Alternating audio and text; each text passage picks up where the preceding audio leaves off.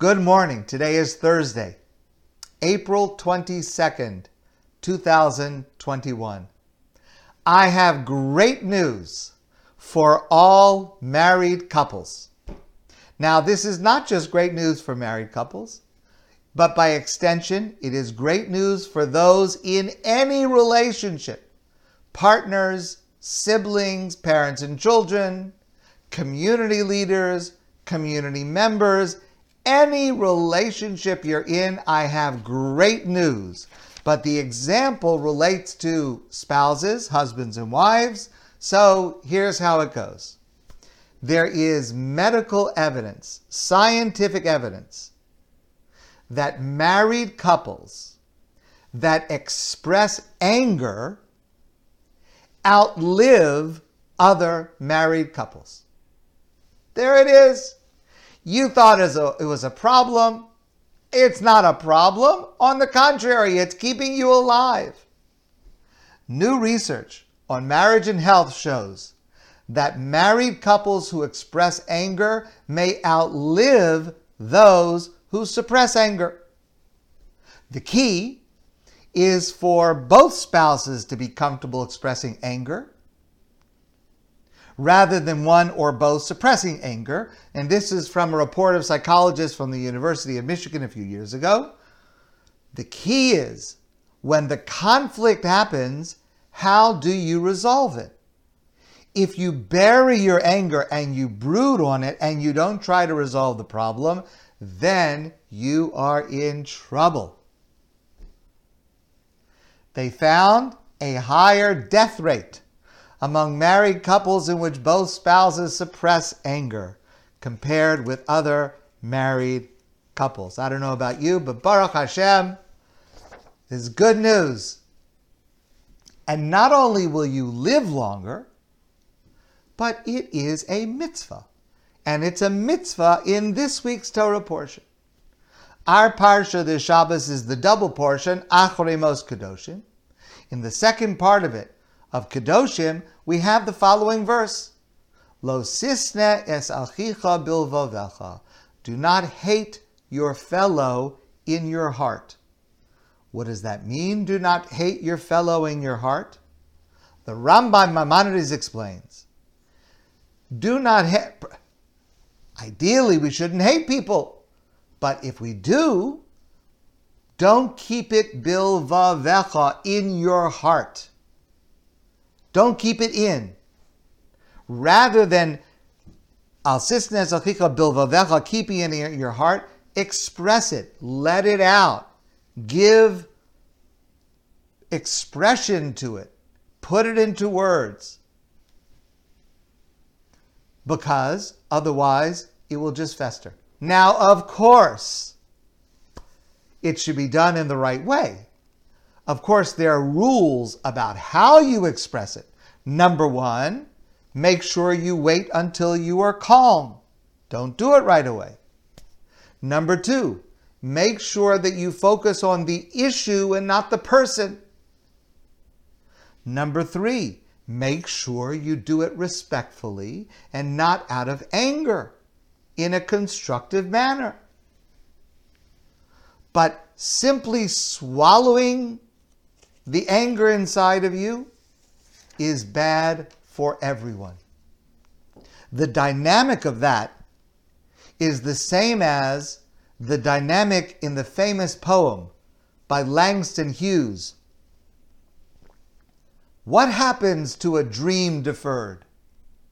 Does it dry up like a raisin in the sun, or fester like a sore and then run?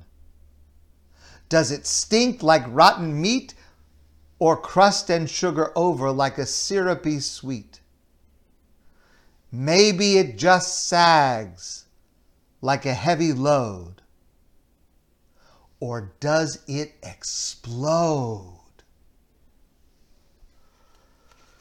That's what happens when anger is held in and not dealt with. At a certain point, it simply explodes to the detriment of everyone. Now, what I read to you Lo sisnes achicha bilvavecha, and the incredible wisdom that contains is just the beginning of this verse in our parsha. And this one verse, this one pasuk, covers more of human interaction than just about any other verse in the entire Torah. Let's start again from the beginning. Lo sisnes achicha bilvavecha. Do not hate your fellow in your heart. Don't keep it inside. Find a constructive and helpful way to bring it out. Continues. Hocheach tochiach es amisecha. You shall certainly give constructive criticism to your fellow. Tochacha. To try to improve your fellow's actions.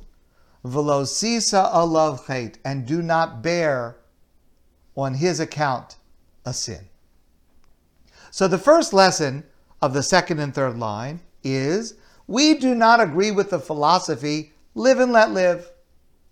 We believe, Kol Yisrael Arevim ze lezeh, all Jews are responsible one for the other. And that means that if you are doing something that I find problem with, and I don't try to improve your actions, I am also responsible in some way. However, before I speak, before I raise my voice to try to give constructive criticism to Chacha, I have to ask myself two questions. And the reason that I have to ask myself these two questions is because the Talmud says that this mitzvah is not so clear-cut. The Talmud says, Kashem shemitzvah lamar davar hanishma, just like it is a mitzvah to say something that will be listened to and the person will change and improve their behavior as a result of what I am saying to them. Kach mitzvah shelo lamar davar she'eino nishma. So too it is a mitzvah to be quiet when my best judgment is that the person is not going to listen to what I say. There's no mitzvah of simply letting off steam, getting something off my chest. That's not a mitzvah. Either I think I can have a positive impact on the behavior, or I should be quiet. So before I open my mouth, I have to ask myself the following two questions. Before I say a word, I have to ask myself, is it my best judgment that my words and my tone and my choice of when and where and how to say these words, is it my best judgment that this has a good chance of improving the behavior of the other person? And if the answer is I'm not sure, I must stay silent. Because just as it's a mitzvah to say something that will be listened to, it is a mitzvah to say not to say something that will not be listened to. And the second question relates to another word in the verse. Hocheach tochiach es amisecha. You should give this constructive criticism to your fellow, to one with whom you have a close relationship. So you have to ask yourself the second question. The person to whom I'm about to speak, do I consider them someone that I care about, but more importantly, do they consider that me as someone that cares about them? And even more important to them, even more important than that, when I finish saying what I am going to finish, will they still feel that I care about them? That's what you have to ask yourself. If it is your best judgment that after you say what you're going to say in the way that you're going to say it, that person will still be your friend, will recognize that you spoke because you cared for them, and be able to hear what it is that you need to say, even if it may be difficult for them to hear it, then you should say it. Otherwise, you should be silent.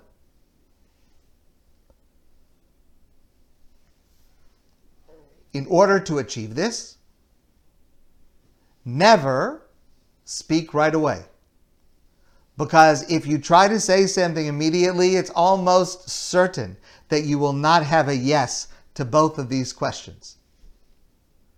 Wait for the right time. Wait for the right words. Wait for the right moment. Wait for when it is your judgment that both of these questions can be answered in the affirmative. The truth of the matter is, 99% of the time, the correct thing for you is to be silent.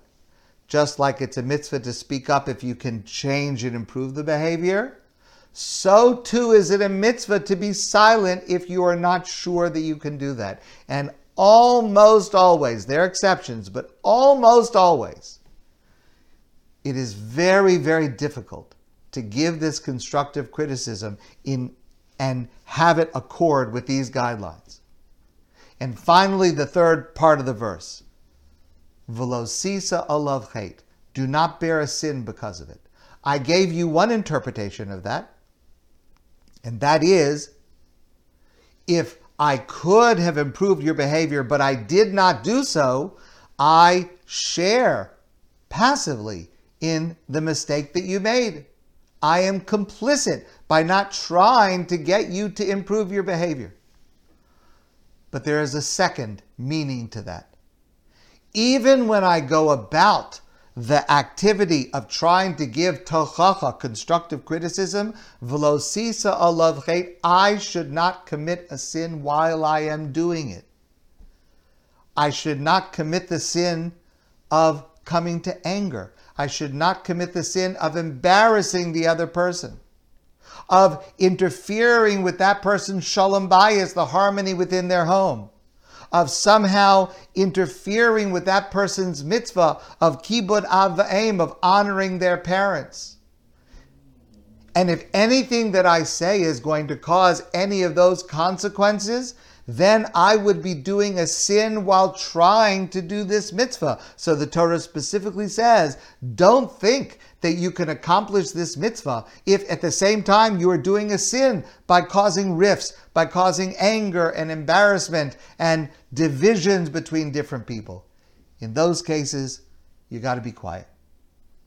Finally, and this may be the most common reason to remain silent and realize that we are not able to fulfill this mitzvah correctly.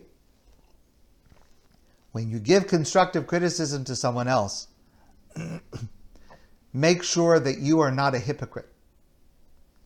Make sure that you are not guilty of the same thing, perhaps in some other area. Because if the person who is listening sees that you are a hypocrite, then for sure your words will not be heeded, and it would have been a mitzvah to have stayed silent. There was a child who went to summer day camp, and one day he came home from camp, and he did not have his towel. So his mother said to him, "What happened to your towel?" The child says, "I went swimming, I left the towel next to the pool. When I came out of the pool, the towel was gone." The mother was very, very angry. She immediately called the camp director and she said, "What kind of a camp is this? What kind of children you have? Ganavim, thieves in your camp? Don't you teach the children in your school to have morals, to act in a proper manner? You have thieves, little kids running around stealing things from people?" The camp director says, "Madam, please calm down. Please describe the towel to me. Maybe your son just misplaced it. We'll go look for it. Please tell me, what does it look like? And we'll go look for it." So the mother says, okay, it was a big white towel with the word Hilton written right across the middle. My friends, Kashem shemitzvah lomar davar shenishma, just as it is a mitzvah to say something that will be listened to and taken in the right way, kach mitzvah shelo lomar davar shelo nishma, so too is it a mitzvah, and this is the much more common mitzvah, to not say anything when our best judgment tells us, for a variety of reasons, we are not going to see the improvement in behavior we're looking for. In that one pasuk, so much of human interaction is covered and so much advice that can make our families better, our communities better, our homes better, our marriages better, if we just pay attention to the advice in this one verse. My friends, I want to wish you a great day, and I look forward to seeing all of you soon in person.